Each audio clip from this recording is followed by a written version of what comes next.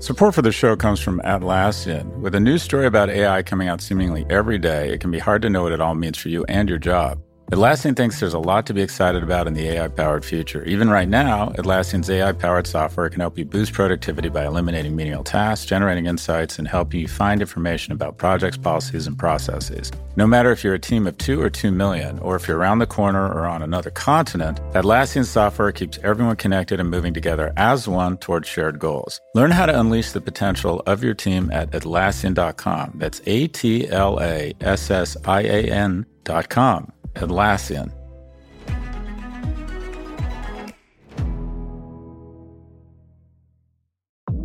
Support for Pivot comes from Pendo. Pendo improves the apps your customers and employees rely on. Whether you're building applications for customers or managing applications for employees, Pendo can help deliver better experiences for your users so they can get more value from your software. Visit pendo.io/pivot to learn more about how your team can use Pendo to start building better digital experiences. There you can also check out Pendo's lineup of free certification courses, 12 hours of in-depth training for your product management teams on topics from AI to product analytics to product-led growth. That's pendo.io/pivot to learn more.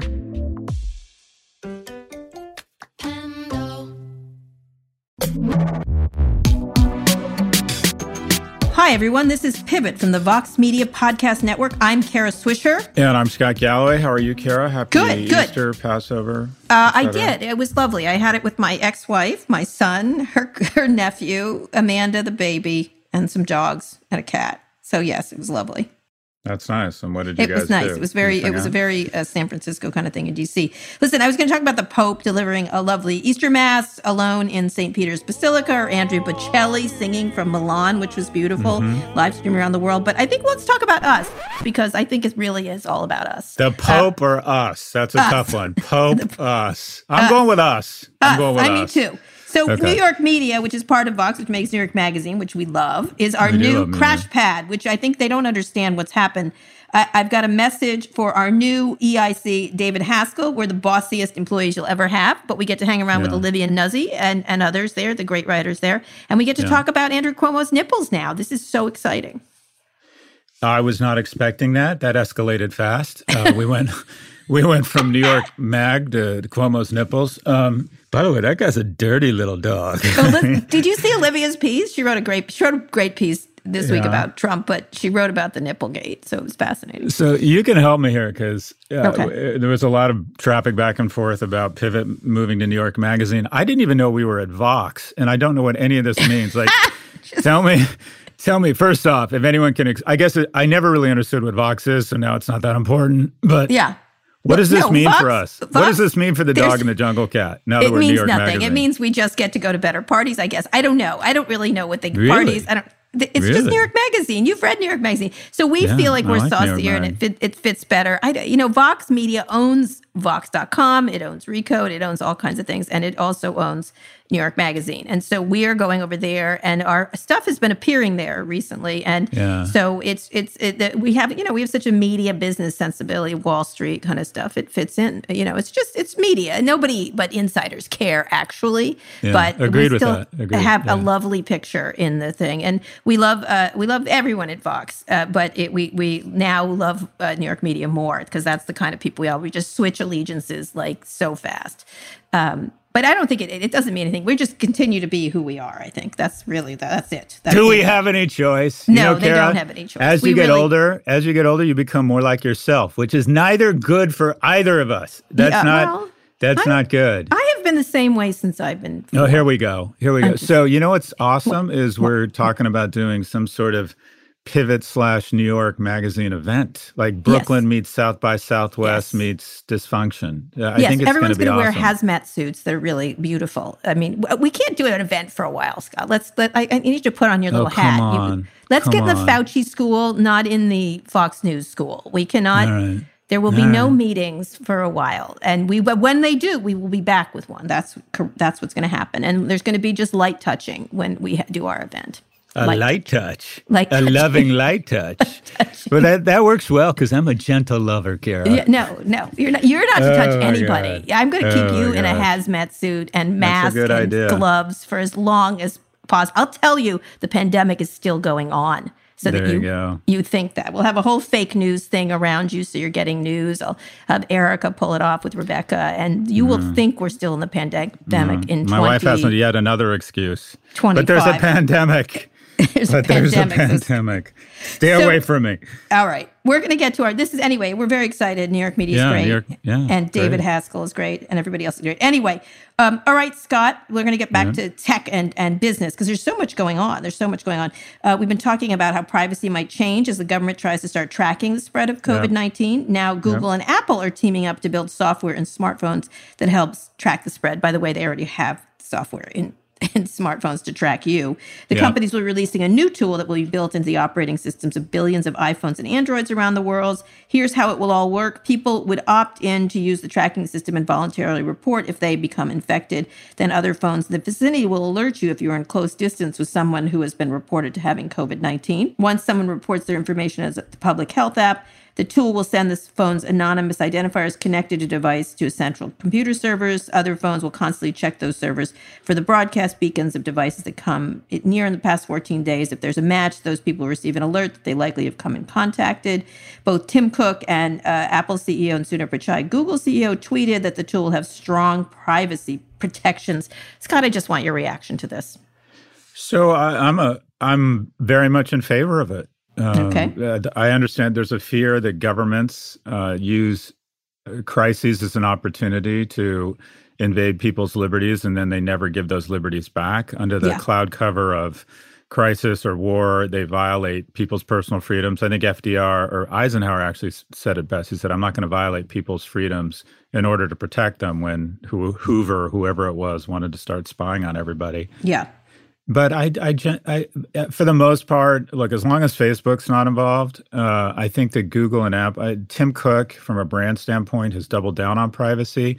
You could argue that they will get better in managing people's private information, which gives them a skill set we don't want them to have. Right. But in general, look, testing and then tracing, the tracing is incredibly important. And we're supposed to be the most innovative place in the world. We have these unbelievable technologies. Everyone carries a smartphone. We have deep-pocketed, thoughtful, smart companies. My sense is that is the equivalent of the Maytag factory being converted to produce B-24 super flying fortresses. I like it. What do you think? What if, I think, listen, interestingly, I contacted both Sundar and Tim this weekend about a lot of governments are interested, and I was forwarding. Did you tell them you work for New York Magazine? No, I did not. They don't care about it. They did ask about the baby. But listen to me. I trust them, and I actually was forwarding things from governments who are very interested in using this, people I know in government, and I just forwarded these emails to them. But one of the things, if you had the third company here was listed as Facebook and Amazon, what would you do? What would you do? I'd say no. What if it was four of them? I think Facebook. Mark kept hoping. Mark kept saying, Zuckerberg and Sheryl kept saying, we and big tech. There's everyone else, and there's Facebook. Facebook is an incredibly corrupt organization with a sociopath and his beard running around the world doing tremendous damage. They are in a different. They are on the gold medal stand, a podium of a total lack of concern for the Commonwealth. All right. Now, big tech abuses their power. They've overrun government. Tim Cook wraps himself in a likable Alabama football in order to continue to violate anti-monopoly laws and put Spotify not out of business, but he's abusing his power. But that's what a CEO of a capitalist company does. Google has all kinds of blood on their hands, but their leadership there, whether it's Sundar or Susan Wojcicki, shows some sense of comity of man. They're both such powerful organizations. They have the skills, the budgets. This is an exceptional time. Okay, all right. Yeah, so Facebook would be a totally different ballgame. What if you added Amazon in there? How would you feel about that? I think Amazon is done. I would feel fine. Look, I think Amazon, Facebook, and Google, it's like a little bit of cumin, a little bit of thyme, some chicken, and then cyanide, i.e. Facebook, shows up, and it makes the meal a totally different complexion. But if you look at Amazon, I think Amazon deserves credit. And I've been very critical of Amazon and think that we should break their asses up after this is all over. But if you look at I have a lot of students working at Amazon, and I know personally that they're working their asses off to try and it's in their best interest, but also they do see themselves as playing a critical, essential role. And the supply chain here, you want to talk about a scary situation? What if there was a modern day Cesar Chavez who went and unionized every warehouse worker at Walmart and Amazon and said, at noon tomorrow, everybody just walk out and demand that we double their wages or the food supply just shuts down? Well, that didn't happen. You want to talk about panic? Yeah, right now. These companies Absolutely. are essential, and they're all working very, very hard. All right, Mr. Tech. But let me just say, they do have very different ideas around privacy. Google and Apple certainly do. Well, say more. You know this better than I do. Well, they do. They have a different attitude around it. And I think Google does ask for more information. They're constantly, I turn off all the Google things on Maps, for example, and they're constantly asking me for. Once I turn off on Apple, they leave me alone until I come back and change things. Okay, but that's the inherent trait, and I'm sorry to interrupt, is that Apple has said to rich people that privacy is a luxury, and in exchange for buying a $1,500 phone and paying $99 for a power cord that costs us $1.20 to produce in Shenzhen, you get us pulling only 200 data points a day from your iPhone. Whereas Android has said, hey, rest of the world that can't afford the monthly household income in Turkey for a phone, we're going to give you a phone for free, but we're going to molest your privacy. And the majority of the world is cool with that. I know it has a lot of bad ramifications. So there's kind of a market for both, but Apple's doubled down on privacy, which unfortunately has become a luxury item of the rich. All right. Okay. All right. So what do you think about government getting involved? Because I do think what you just said, people do not take back this issue. You know what I mean? They don't take back the power once they get it, once the ability to track people. Now, they've been doing it before. Let's just be clear. This is not new. Government have, whether it was through Edward Snowden, other governments have been using these cell phones for a decade since they've been around trying to track people. They've been trying to get more and more access. And of course, the big fight between Apple and the government over encryption. So it's an interesting development. Now, I have always thought that the Snowden thing created such a disconnect between government and tech. That was a problem around Russia and everything else, the relationship. So this may restore that relationship. I think it's just a question of who gets the more prevalence of information. And the other part is people not consenting. Now, a lot of people who are sick may not consent to be saying they're infected too. That's the other thing. If you're worried about insurance companies or anything else, you may not want to report that you're infected. Well, we've got to, that's absolutely right. And you said this, you had an insight that stuck with me. You said this all kind of comes back to ensuring people have some baseline level of health coverage such that we don't create bad behaviors. And that's the type of bad behavior. If someone's worried about their health insurance or not being able to get it, maybe they're not as forthcoming as they should be. But my thesis all along around privacy and security is you think, well, why on earth has the U.S. government not been more proactive in pushing back on bad actors, specifically Facebook and Google? And my thesis all along has been the following.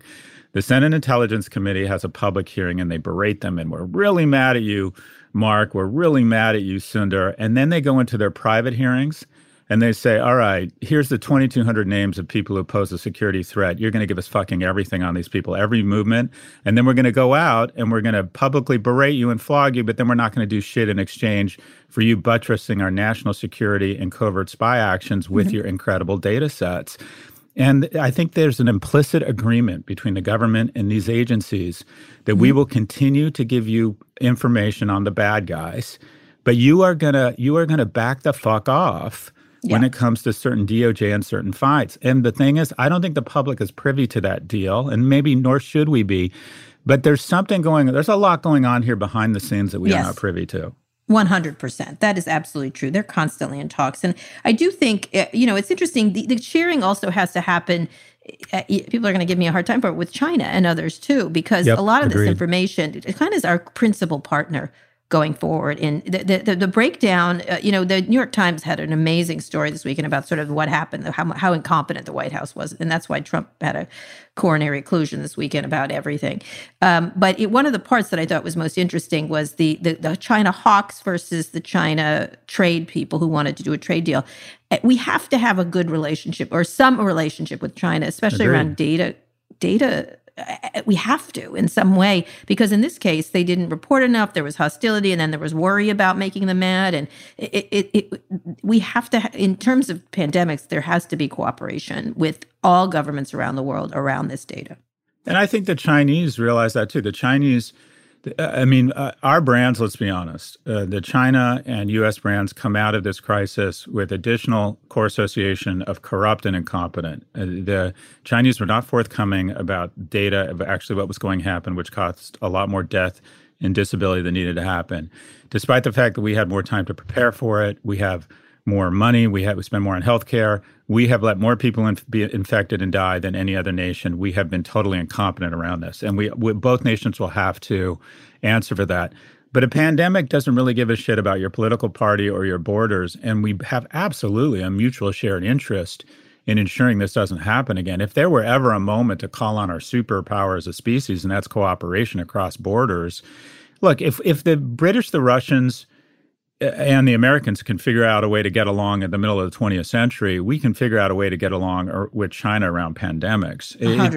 It just absolutely, and I know a lot of people in China, so do you. They have their own national interests, but we have this mutually shared interest, and that is both nations really love Nespresso pods. Both nations really love their Netflix or whatever the equivalent is over there. And the economy, I mean, think about the economic interests here if the economy gets entirely shut down again. So I think you're absolutely right. The question is, what is the agency, what is the systems for that shared cooperation when you have a president who is attacking what is one obvious shared system, and that's the World Health Organization. Right. So how do we move forward? What is the infrastructure? What is the NATO? What is the United Nations, right, which a lot of people would argue has failed here? NATO has been tremendously effective. What's the construct? Well, that movie where the meteor was headed towards Earth and we all cooperated like that. You know, there we go. That's what we need. That's what we do. But I think you're right, 100%. I think you're right. I think the question is, if Apple and Google can collaborate, governments can collaborate, and yet at the same time do the fighting and the collaboration. Again, you're right. I think if we were in a relationship with Stalin, the most awful person on the planet, among the many awful people on the planet, one of the most. And it's critically important on these kind of things to have some kind of cooperation. And again, probably behind the scenes, there's more than we realize, but at the same time, the language has to go down a lot. And then later we can discuss what happened here. But we have to take a quick break, come back for one big story, and we have a big friend of Pivot this week when we get back. Fox Creative. This is advertiser content from Atlassian. One of our customers who produces pizza at a very large scale all across the world. Believe it or not, they use AI to review the quality of the pizzas that are created. That goes through a workflow that scans the images of the pizzas and makes sure they visually look like what they should. So it's pretty cool. That's Sharif Mansour, Atlassian's head of AI. Sharif thinks there's a lot for companies to be excited about on the AI-generated horizon, spanning everything from making pizza to producing podcasts like the one you're listening to now. There'll be far more jobs created on the other side of this revolution. Instead of a world of less, Sharif envisions an AI-powered world of more. In everyone's day job, they're moving from doing the thing to often being an architect of the thing. It unleashes the potential of every human. And I think we can go from a world where few people have access to a high level of intelligence to a lot more people having access to this information. AI is really giving everyone on the planet more resources to do great things. And I'm very optimistic about that opportunity that lies ahead. Transform teamwork with the power of AI-human collaboration. Start using Atlassian Intelligence for your Atlassian products like Jira and Confluence now. Learn more at Atlassian.com. That's ATLASSIAN.com.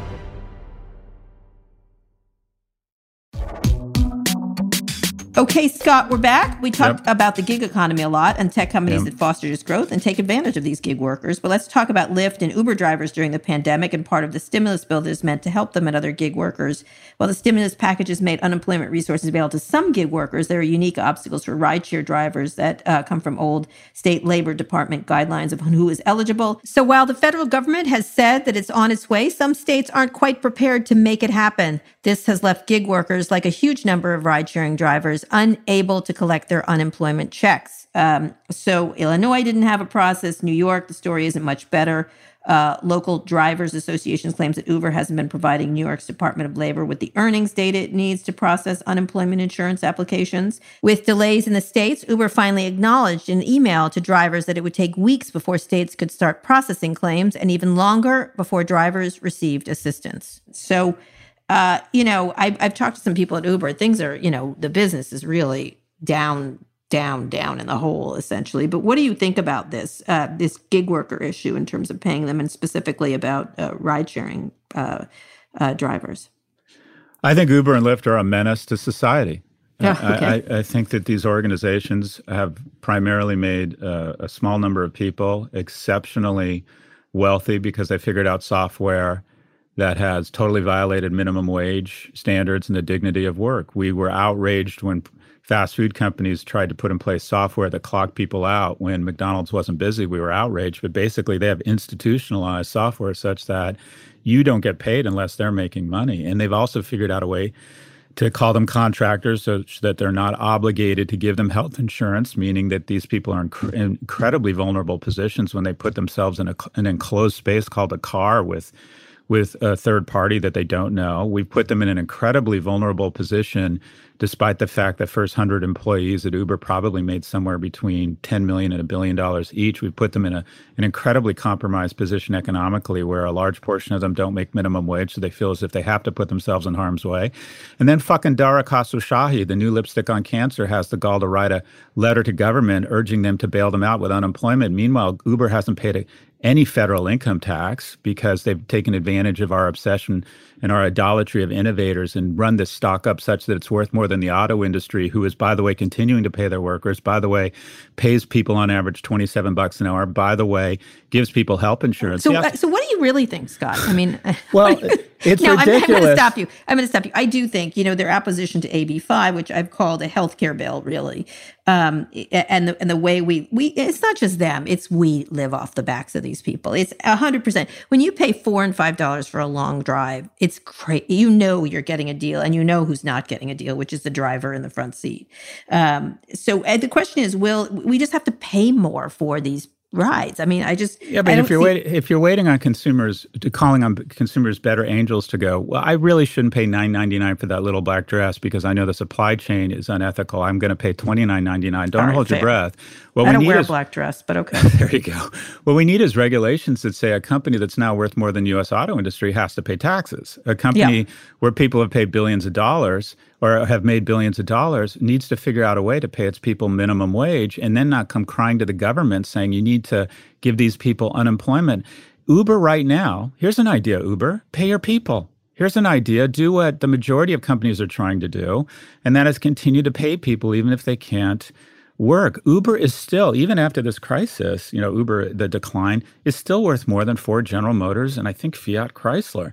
But everyone's talking about, well, what do? Their business is down. They do a secondary. They say, we're looking after our quote unquote partners. We're going to pay these people 60, 70% of their salary. We're going to give them danger pay. We're going to say, if you do this, the rates go up. We're going to ask consumers to pay a lot more, to pay double rates. I think most consumers would do that. But there's been this enormous transfer, like everything, of stakeholder value from government, who gets no revenues or little revenues other than capital gains tax from the people at Uber exercising their options. They don't get any tax revenue or very little tax revenue. And then Uber has created this infrastructure, this army of people that need unemployment, who have no health insurance. So Uber and Lyft and our idolatry of innovators have all come together to create an absolute menace and tax on society called ride hailing. It's a fundamentally... And you're really... You are seeing it in this crisis because 100%. They're unprotected. We've been saying they're unprotected, and now this is so clear how unprotected they are. But let me just shift to another story, a big story, the privatization of delivery. The U.S. Postal Service employees do have a lot of rights. They have a lot of everything, but there's an idea, because they're now losing so much money, is it time to let FedEx and UPS take over this? And so U.S. Postal Service is suffering from declining demand due to coronavirus. It was already on the ropes. They informed Congress it will run out of cash in September without federal assistance, very similar to Amtrak and other things. In considering a fourth bailout package, Democrats have been amenable to the bailouts, but Republicans want to block that. Republicans have long wanted to privatize the U.S. Postal Service. but the Trump administration seems hostile to the idea of a postal service bailout. In the past, Trump has pushed them to boost revenue by raising what they charge Amazon and others. So you're a capitalist, what do you think of privatizing them? And you know what's happened with prisons and everything else, and poor people aren't able to pay what FedEx and others have cost, essentially. Look, the USPS is a gift. The USPS has decided early on that every American deserves to get their mail, and they've built infrastructure. Our guest that we're about to have on has this wonderful theory that the prosperity of a nation is a function of how well we train and educate our human capital and to connect it with infrastructure. And that it's less dependent upon the profitability of the companies that are domained within those borders. And I love that philosophy. And one of the great infrastructures in the United States has been that if you decide to live in the country, we're going to decide that at a basic minimum, you need access to the grid or power through Belarus bonds, or we publicly finance certain infrastructure for you. And we also ensure that 6 days a week, someone shows up and gets you your mail. And I'm not sure that sure there are things we should talk about. The thing that is the USPS on an annual level actually is cash flow positive. Where they go negative is because they are doing what Uber and Lyft aren't doing, and that is they have sinking fund to pay for people's retirement benefits. Because we've decided, you know what, former postal office workers who work 40 hours should have some dignity, after they retire. And unfortunately, they haven't managed it well. It's very expensive. It's a massive liability. But this is what would happen if you privatized it. You would have, for a lot of people, it would be more efficient. You would have stakeholder value leaked to the to FedEx, UPS, Amazon, some others. And then, what a shocker, you'd have a lot of people living in rural America that would have to pay a lot more to get their electric bill and the utility bill. And then you'd have a lot of workers, instead of having USPS with benefits and with retirement benefits, you would have Amazon workers that are quote unquote they're drivers that would have quote unquote the liberty of buying a Mercedes van at a reduced price, would work harder, would be more efficient, wouldn't have retirement benefits, wouldn't have health benefits. So we're going to pay for these guys. It's just a question of where we pay for them. Also, the USPS has been, similar to the armed services, a great employer of people of color. So look, does the USPS need to be run better? Does it deserve to have some private power? But it's also been a wonderful part of our infrastructure and a victory for Americans that we've said, no matter who you are, no matter where you live, we're going to get you your mail 6 days a week. It's part of our infrastructure. I love this socialist Scott Galloway. I really do. I like this version of Scott Galloway. But listen, post offices are terrible. I think they're badly. I use post offices maybe more than you do, I suspect. There's post run. Offices? Yes, I use post offices, and I use them a lot. And I have to say, they're compared to what you can get from FedEx or UPS. I think UPS has been really good. I mean, in terms of using them, up and down depending on the store, but in general, pretty good and reliable. Postal service, not the frontline people. The people who deliver mail are wonderful. Sometimes when you're in these offices or getting stuff from them, it's very hard. And I see that they're competing with others, and it's really hard for them to do so. Agreed. I don't quite know why it's that way. I think it's part of it. Because you can't fire the workers, and they make a lot of money. You can't fire the workers. I think there's part of that. At the same time, you're right. Everyone deserves to have mail delivered. Now, the issue is, how much more mail are we going to have in the future, right? Yeah. We do have to change with the times. Like physical mail is really, like mine has gone down considerably, so has yours, but not packages. So I sometimes when Trump went off on Amazon, I was like, well, I'd love to know how much they are being charged, if they're being charged. I'd like to have an actual not Trump administration official look at this. Like, are they charging enough? Are they doing enough? And again, maybe Bezos should get into it too. So everybody feels more competition, and then the consumer benefits. Or maybe there's a way to have a very inexpensive way to do this. I do think typically when things are privatized, it leads to abuse. Prisons are my number one example of that. But I think most things that get privatized get abused, especially among people of color, poor people, anyone who has who can't afford, like you were saying, the luxury of privacy or the luxury of this. And so that would be my biggest worry, that everyone does should have the mail delivered to them. And this, it's so problematic that I think probably fixing the post office is what I'd rather do. Well, there is a hybrid, right? And that is, it becomes a utility. And that is, it's a private company that can access the markets. There's the market pressure on costs, but there's regulators who say, okay, if you're the cable company and we're giving you a monopoly in New York, you have to provide broadband to every household. Right. You have to, you can't They tax it. You can't slow down speeds in areas where you're not making a lot of money. You could be, you could turn the USPS. It's not X or Y. There is a hybrid where they turn it into sort of a regulated utility that's run. Florida Power and Light is run like a business, but you have to run lines and you have to provide power, and you can't cut up power within a certain amount of notice, et cetera, et cetera, et cetera.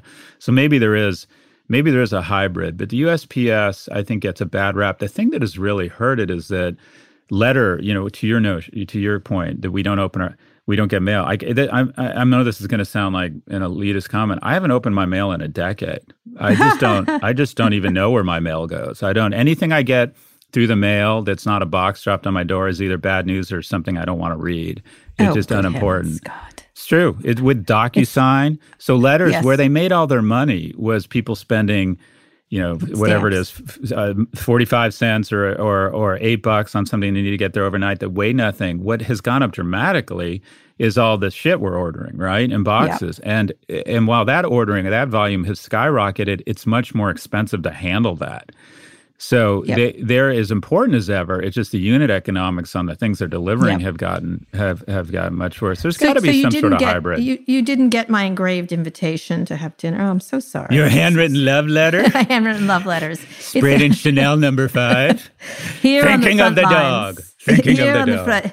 My dearest Scott. Yes, like that kind of stuff. That's right. Yes, I do it in longhand with a feather. Nights are long thinking of you. Yes, the nights are long here at the front. Right. The weather is cold. Have you heard we're at New York Magazine now?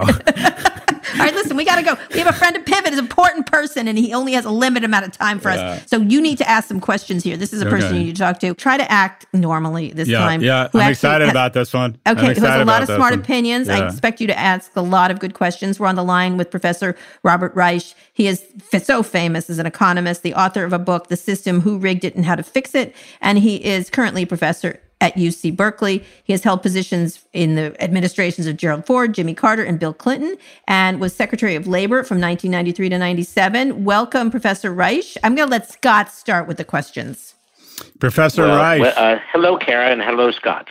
So it really is an honor to have you. And also, first off, kudos to you for deciding. I'm sure you could have taught anywhere in the world, and you decided to speak at the institution that will graduate more kids from low-income households than the Ivy League combined. That's right. That's right. UC Berkeley, where the dog went. Anyways, it's fantastic to have you on the program. Let's bust right into it. The rescue/bailouts. What did they get right? What did we get wrong? How would you change it? Well, a lot of it is wrong right now because most of the money seems to be going to big corporations who don't need it. It really is a bailout, not unlike the bailout of the banks in 2008. And to make matters worse, much of it is not transparent. That is, it's very hard to tell exactly who is getting what and why and under what circumstances. Meanwhile, average working people and the poor, people who need it, are getting $1,200, a one-time payment. It's not even exactly clear how that is determined. There's a phase out starting at $75,000 up to $100,000, but it's just one time, and people need much more than that. There's a $600 a week addition to unemployment insurance, but the unemployment insurance system is overwhelmed. The entire system is crashing in most states. People can't even get through on the telephones. Very, very long lines, websites that are not working. So hopefully that is going to be straightened out. But overall, if you look at the big picture, you see the big, powerful organizations in our society, that is big corporations, doing quite well. Oh, incidentally, they also managed to get exempt from the second coronavirus legislation, from the requirement that they provide paid sick leave. Right. And I'm talking about the big corporations. Yeah. So they're using their political power as they usually use their political power. And unfortunately, as is very often the case now in America, average people, working people, and the poor are getting the scraps. So talk about this idea. Sort of this is highlighted. We were just talking about this with gig workers. There were issues with them, and this is highlighted. There's a lot of race and class inequalities exist in the U.S. for generations. Who do you think is most at risk right now, and how do you repair what you were just talking about? Well, I think that there's a lot at risk, obviously. I mean, you've got essential workers, so-called essential workers, who are mostly, again, low income, disproportionately poor, Black and Latino, working in hospitals, working in delivery, warehouse. They are sanitary workers. These people are not even getting hazard pay. They're not getting protective equipment that they need.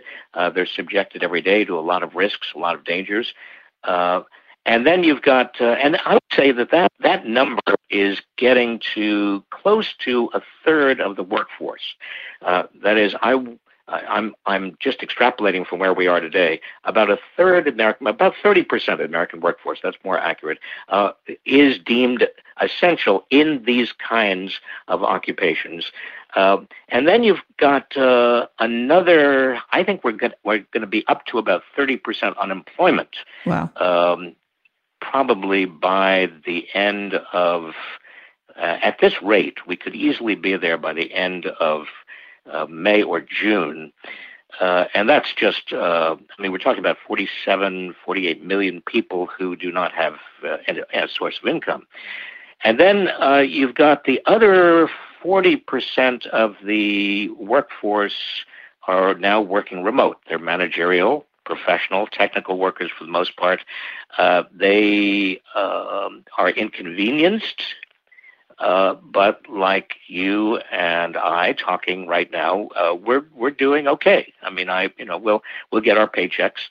So again, the class system in America is revealed even, I think, even more sharply than it was before. Professor, is there an opportunity here, thinking about this post-corona, if you think about some of the nations in Europe, we have a lot of benchmarks for bailouts and rescue packages, and I think you can make the argument that the ones that are working are the ones who focus on protecting people as opposed to protecting companies. Do you think we could come out of this? Do you think where I'm headed is, if we were to say, all right, we're going to protect people, we're going to use this, we're going to realize essential workers are the ones that have been paid the least, we're going to raise minimum wage, we're going to ensure that people get paid, 60, 70, 80% of their salary until this is over, but we're going to let big corporations or even medium-sized corporations, we're going to let them fail. Is there an opportunity here to say, all right, there's a difference between capitalism and cronyism, and that we need to protect people, not companies, and let some of these companies fail? Yeah, that's where I come out. They're not going to fail. The big airlines are not going to fail, believe me. And they're always renegotiating their debt with their creditors. They've been doing it for 30 years. The same with the big hotel chains and the cruise operators who don't even pay any taxes anyway. These big companies, they have a lot of assets, a lot of collateral. They're not going to fail. The small businesses, I think, are in real danger. Yeah. And those small businesses are always in danger. But I think the payroll protection program, if it really did work, and the small businesses kept people on their payrolls, sent them home for safety, but kept them on their payrolls, that would be a good thing. But the money is being sifted. The way it was organized, it's typical. It goes through the big banks. And the big banks don't want to take risks. And even though the cost of money is zero now, the big banks are not really standing up to the plate. So that money is not getting out the way it should. I'm encouraged. There's one idea that actually Senator Hawley from Missouri and Representative Jayapal from Washington, both independently came up with the idea, which is very similar to what many European countries are doing, and that is the United States Treasury would directly support the payrolls up to, I think that Hawley's proposal was 80% of what somebody was getting up to the median wage. And Jayapal is talking about 100% up to $100,000. But nevertheless, the idea is very similar. The Treasury makes a direct payroll contribution. It is for the payrolls. It's for nothing else. And it is to keep these people on the payrolls. And obviously, the businesses that, their biggest cost is their payrolls, and they will be required to keep people on payroll and make the money. It's just a more simplified version of the payroll protection proposal. The other thing that caught my eye is that there is a movement to provide hazard pay and better protection for essential workers. And Elizabeth Warren is championing that in the Senate. And we've got a couple of members of Congress who are pushing that up in the House side. That also needs to happen, a kind of Bill of Rights for essential workers. For essential workers. Now, one of the things that Scott and I talk about is that a lot of what's happening going forward is the acceleration of trends already in place. Retail was already sort of on the ropes to start with, and the trends were going towards Amazon and delivery. A lot of companies were on the ropes in that regard, especially analog companies, restaurants and others are being pressured because of delivery and et cetera. When we come back, do you see that happening? Because one of the things is accelerating current trends that were in place, or not? Or do you feel like maybe people will take a pause and say we shouldn't? Because a lot of people feel tech companies are going to be in a real advantage position when we get out of that. And then I'd love you to comment on the money they're giving away, whether you think it's adequate. I'm afraid that that's the case. I mean, the 5 big tech companies were already in positions of extreme economic dominance. We used to call them oligopolies. I mean, they are really exercising monopoly power even before the pandemic. And what we see is that companies like Amazon are now raking in huge amounts of money. They don't, basically Amazon paid almost no taxes last year. Amazon is a huge political force as well as an economic force, and the two go together. And Amazon is going to be even stronger. It's now hiring about 120,000 additional workers, doesn't provide them with paid sick leave unless they actually test positive, and even then they only get 2 weeks. Walmart is also raking in big amount of money, and Walmart is not treating its workers particularly well, as you know, is hiring 100,000 additional workers. But the other high-tech companies are also, because so much of what we now have to do is over remote lines and the internet, they are doing better than ever before, and I think this is going to entrench their positions as well. The answer, when the pandemic is over, if we have the political will, is to revisit antitrust law 100%. And see if that economic is necessary. But that's not going to happen because they've been also trying to do these sort of personal things like Jack Dorsey's $1 billion contribution. How do you look at those at the same time? Or Mark Benioff delivering masks, or them doing things like frontline foods? And of course, as Scott says, releasing a press release every time they cough. Not cough, you can't cough right now, but you know what I mean, that every time they do something, they release a press release about it.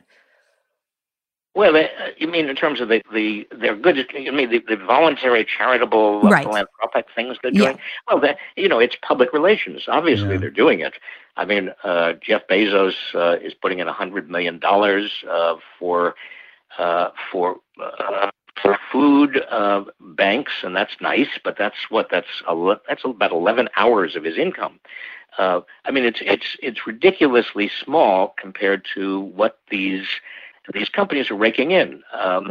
It's the same with Jamie Dimon's J.P. Morgan Chase. I mean, J.P. Morgan Chase is doing a lot of nice little voluntary things around the country, but it's a tiny, tiny fraction of the growing amounts of money that these banks are raking in as well.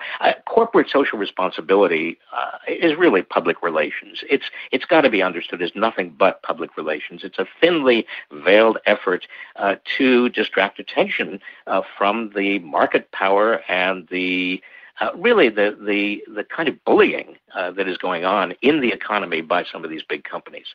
Yeah, it really is lipstick. So I want to take a different tact here, and that is, Professor, both you and I teach at NYU, you teach at Berkeley. Having these corporations, well, let me put this out there and have you respond. These corporations are doing exactly what they're supposed to do. They're private organizations. They're for-profit. We can hope that they have more regard for the Commonwealth. They almost never do. Isn't it really partially our fault as educators to not create a generation of people that make the sacrifice and vote for leaders that will think more long-term, that will realize that unless we have a dignity of work, unless we have minimum wage such that people can afford some baseline level of housing and health care, that we're just setting ourselves up for war, famine, or revolution at some point? Haven't we failed as citizens and as voters and as educators to create a generation or a general complexion or gestalt in our society where we put in place the people who recognize these threats and are willing to vote for people who will think more long term? That's a big question. I think the answer is no, and that's a self-serving answer to some extent, except I look at my students at UCal Berkeley and students really that I teach around the country at public institutions. This generation is probably more committed to positive social change, social justice than any generation of students I've taught in the past 40 years. Yeah. The problem is I think more complicated than that. I mean, Trump. Look at Trump's polls right now. He's got white voters without college degrees are still 61% of them are in favor of Donald Trump, as opposed to 32% of them, white voters without college degrees, who take an unfavorable view of Trump. I mean, it's if I'm going to blame anybody, and I think the blame game is easy, right. But I think the Democratic Party over the last 40 years abandoned the white working class, abandoned the working class, not just the white working class. I saw it happen. So you've got a lot of, there's really no political representation for the working class in this country. Nobody is standing up for the working class. Nobody has been standing up for the working class. The Democrats began to focus on basically the suburban swing vote, upper middle class, and the Republicans were taken over, we saw quite early by the big banks and big corporations, and Donald Trump is kind of a Trojan horse for all of them. So I think the big failure is a failure of our political system to recognize that there are a lot of people who are desperately, barely holding on. I mean, the pandemic, even before the pandemic, the white working class itself, white and black, Latino, had not got a raise in 40 years, adjusted for inflation. That's the big problem. I think that. So you were a vocal supporter of Bernie Sanders. What part of his ideology and platform do you hope and expect to be carried out by Joe Biden, or do you not at all? Do you feel that it's going to continue? Well, I think that's the big question right now. I mean, does Biden understand that he needs young people and progressives in order to win? I'm not sure that he does. I think basically the way he wins is peeling off some of the white women who were Trump supporters. I don't think there are enough of them. I think that he cannot win without the progressives and young people. And does he? He's got to understand that first. And that case has got to be made to him first.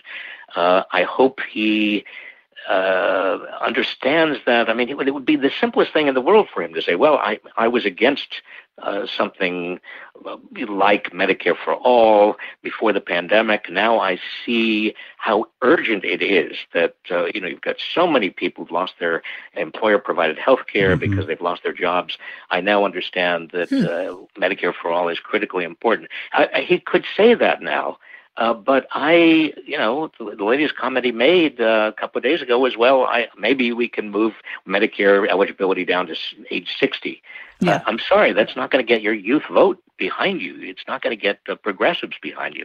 Yeah, I would agree. It's really strange. I think my concern is that the vice president, whether you like what Trump is doing or not, he is giving press releases every day. He comes across as a president in a crisis. I would argue I think a lot of people would argue that it's been an incompetent, almost negligent handling of the crisis. But then there's the vice president in his basement waving to his kids through a glass window. I don't think he's coming off as effective or the person to lead us right now. What do you think of the idea? You've been on transition teams. You served in cabinets. What do you think of the idea of the presumptive Democratic nominee appointing as a cabinet right now and really starting to talk openly and honestly and talk about big structural change across all of these things? It just feels like to a certain extent, we Democrats with this upcoming election have been a little bit neutered. And I'm trying to think how we get off our heels and onto our toes here, other than just complaining about the president. Well, I think that, if Biden, obviously the presumptive nominee, were to either suggest a cabinet or to put together an advisory group of citizens that are thought of by the rest of the country as people who know what they're doing, I think that would be probably a very good move. I don't like the Tom Friedman idea of trying to put together a bipartisan cabinet because I think that American politics has been moving so far to the right. That's not going to get your white working class behind you. The policies that would come out of a bunch of Republican cabinet members, if that were what Biden did do, is not going to be anything that really the country needs. I mean, what you do need is to move in the direction that Elizabeth Warren and Bernie Sanders were moving in. Were Biden to decide that his vice president was going to be Elizabeth Warren, I think that would be a huge help to him and to getting young people and progressives engaged in the election. Last question. You're absolutely right. I think you're absolutely right about that. He's taking far too long in this crisis, I think, at this point. But I want to get back to the stimulus checks that people have. What would you do for individuals you were just discussing who are going to be just fine? Which of those who have finances or salary that has not changed because of COVID-19? What should they do with their stimulus check? And then lastly, what should be the next step by Congress to fix the issues you were talking about? Well, if you don't need your if you're doing fine, and if your income is $90,000, $100,000 a year, and you get $1,200, turn around and give it to a food bank. I mean why? That's sort of a no-brainer. I think that the just getting back to the question of what we ought to do now and what Biden ought to do now and where Trump is right now, I think that so many people are beginning to see the kind of pathological, narcissistic, divisive Trump for what he is. If he goes through and I think he's likely to do this, and not only fires all his IGs, but also fires Anthony Fauci and anybody who disagree with him. I think that his favorabilities, even in the swing states, are going to be really starting to suffer. He wants to reopen America much too soon. That could ignite even more of a surge in coronavirus deaths and cases. There's so many ways in which Trump could be, and in many ways is blowing it. I think the big question really that we touched on is how do the Democrats, how does Biden really take advantage of the crisis and come forth with bold ideas and get people excited by the possibility of not only getting out of this crisis, but also moving on to an America that is a much better America than we had before.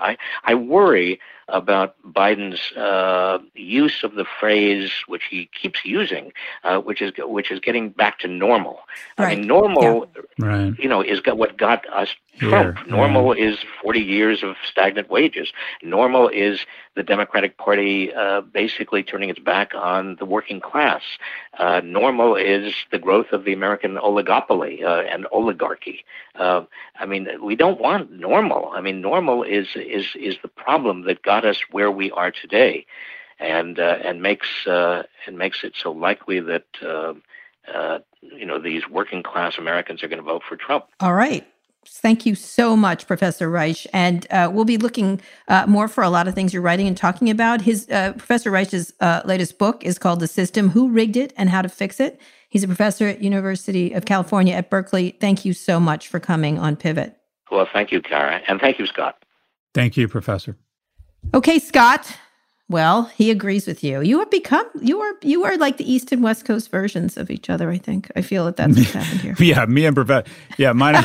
Minus the credibility and the stature, we're exactly the same. And the accomplishment. Yeah, no, Professor Reich is incredible. All right, we're going to take a quick break, and we'll be back for wins and fails.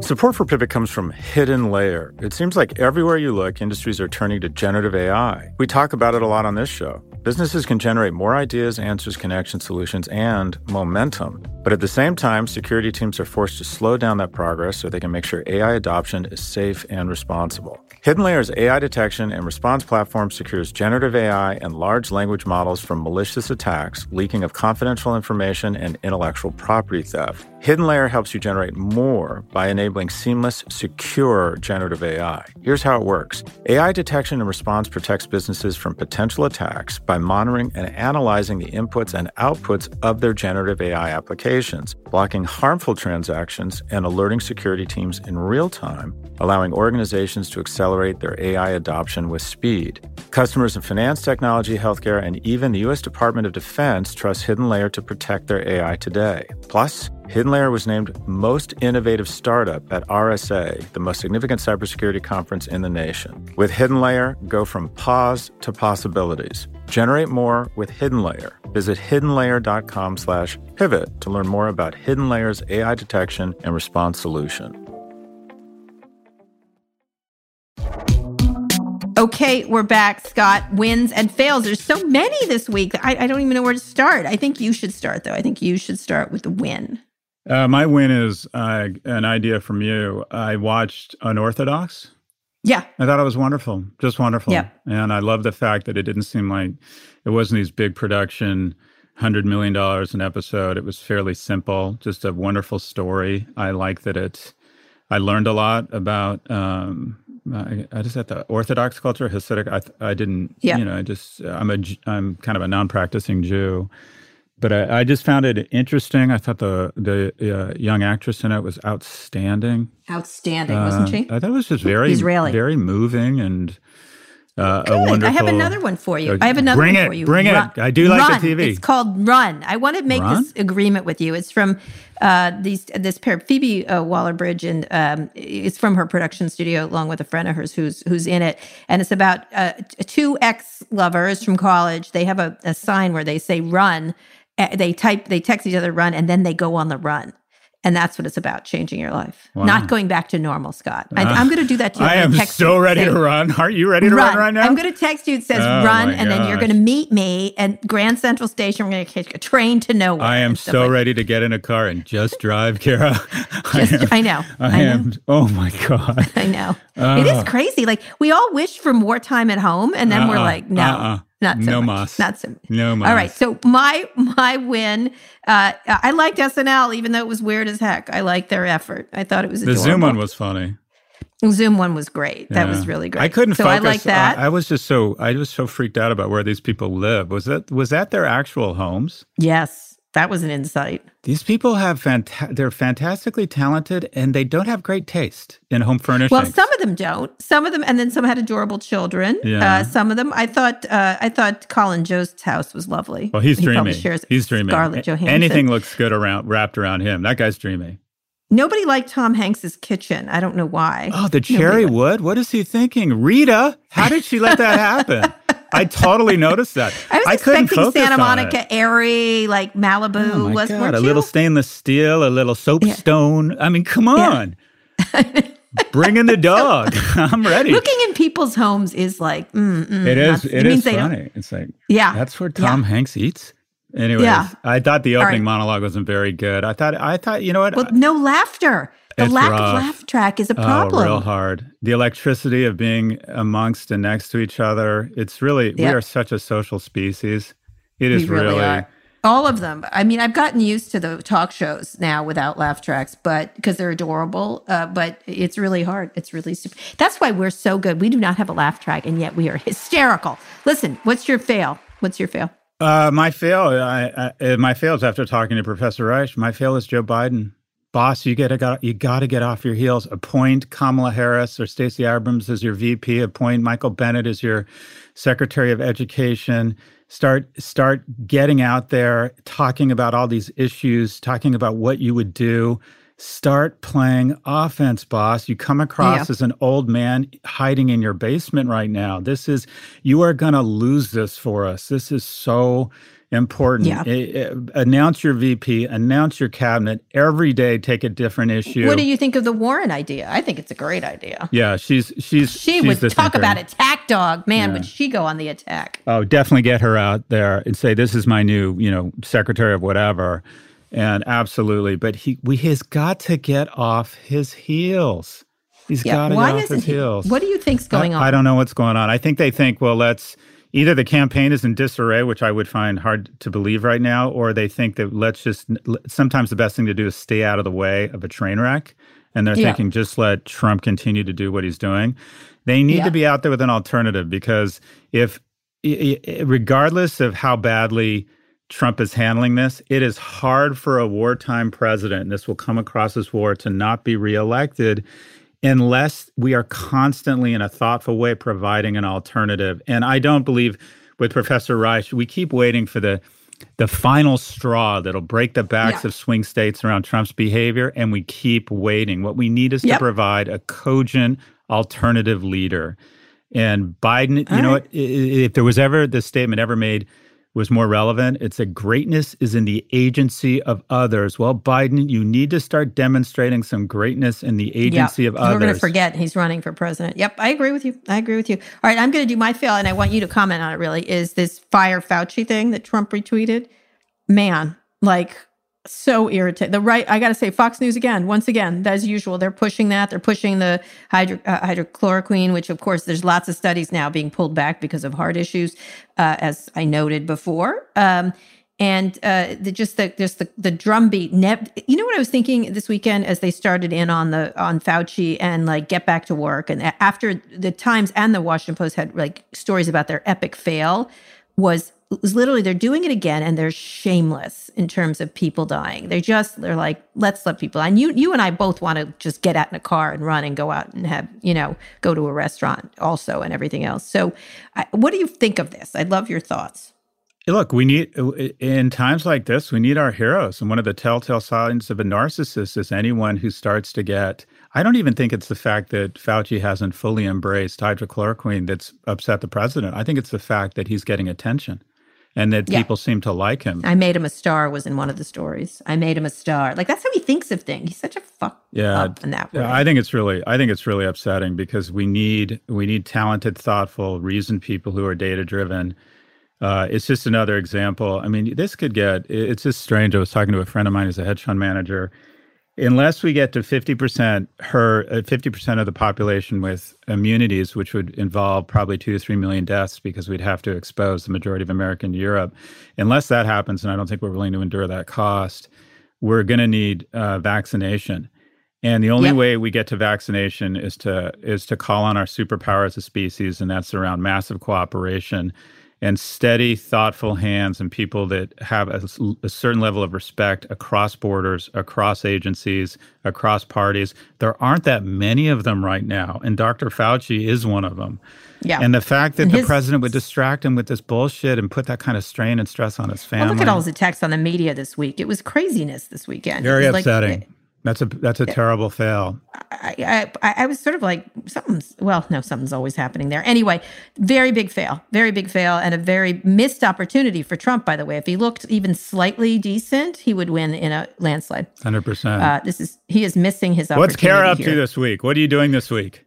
I have interviews with Mark Cuban, Tim Ferriss. Is he running for president? I keep hearing that rumor again. That Mark Cuban or Cuomo are running for president. I have Jeffrey Katzenberg. I have so many podcasts. Oh, how's Quibi doing? Do we know anything about Quibi? I'm going to ask him. What you want me to ask him? How's Quibi doing, and why does this thing make any sense? Didn't you bring a squirt gun to a gunfight here? How does this work? All right, I will ask that specific question. I actually watched several Quibi shows. I like them quite a bit. Really? What's your favorite? You're my new media Yoda. Thanks a million. I know it sounds so goofy, but I liked it. I liked Chrissy Teigen. There's several I like. Oh, she's the new Judge Judy? Yeah, whatever. It's kind of silly and stupid, but I passed the time. I'll tell you that. I was waiting in a line. That's exactly. So I don't know if it has, I don't know if I'd keep using it. That's Did you pay for it? Well, no, it doesn't. It's like 90 days free or something. But you did give me your credit card. I did it through Apple. Oh, okay. Yeah. That means, so that's technically a sign up. Yeah, it is 100%. Anyway, we'll see. I'll ask them. And then Mark Cuban's going to be great. Tim Ferriss is going to be great. I got odds. And of course, I have you on Thursday. That's right. You'll always have me on Thursday. We'll always have each other. We will. We will. I'm writing a long New York right Magazine. Now, you're not going to get. Now stop. What is the thing you miss most besides me about life pre-quarantine? And what is the first thing you'll do when we aren't in lockdown? Other than Chipotle? Yeah, Chipotle, obviously. You know, we used to, on Friday nights and over the weekend, we had just a wonderful circle of friends that have a lot of kids, and being social, but having the comforting noise of your kids crying and laughing behind you as sort of a backdrop. It's like, I love being around my kids. I just don't like being engaged with them, but I like having them around. So I want to be back. Background noise. I want to be back in social situations with people I care about, with my kids around. I don't. All right, and that's the first thing you'll do out of lockdown? Yeah. A big party. Yeah. I was thinking that. I was walking and I was like looking at all the bars and restaurants closed, and it was beautiful. It's a beautiful weather here, and I thought all the fun we've missed. Like, I don't know. I just said it out loud. I go, Amanda, all the fun we've missed. I think I will. I think I'll go to a restaurant. I think a restaurant. That in Vegas. I miss Vegas. And then you and I are going to run to Vegas to get married. Obviously, that's going to be an Elvis wedding. It could happen. Wedding. Number 3. It could not happen. I'm up for something different. It could never happen. It will never happen. Oh, let's be honest. You're the future ex-Mrs. Galloway. Do you know what I'd like to do? I'm supposed to get married, and I'm not going to be getting married for a much longer time now. That's right. But at the wedding, you can get up and say you object. Okay? I would never say that. I would never get in the way of that. I want you to run down the aisle and say, please marry me. I truly love you. That's what I would like to have. Okay. And then we could do a New York Magazine cover on it. It'll be great. Anyway. That's compelling media. Okay. Yeah, it is. So anyway, we'll be back on Thursday. Don't forget, if there's a story in the news you're curious about and want to hear our opinion on, email us at pivot@voxmedia.com to be featured on the show. Well, you know what the difference between a gay and a straight wedding is, right? What? The parents are crying, but for different reasons. Oh my God. That's so 1990s. That's so inappropriate. I had a gay wedding in 1990s. That's how it went. I'll be there with Lucky. I'll dance with Lucky. Oh, that'll be just great. Anyway, read us out, Scott Galloway. Today's episode was produced by Rebecca Sananes. Our executive producer is Erica Anderson. Special thanks to Drew Burrows and Rebecca Castro. If you like what you heard, please download wherever you listen to podcasts or subscribe. We'll be back later in the week for a breakdown of all things tech and business.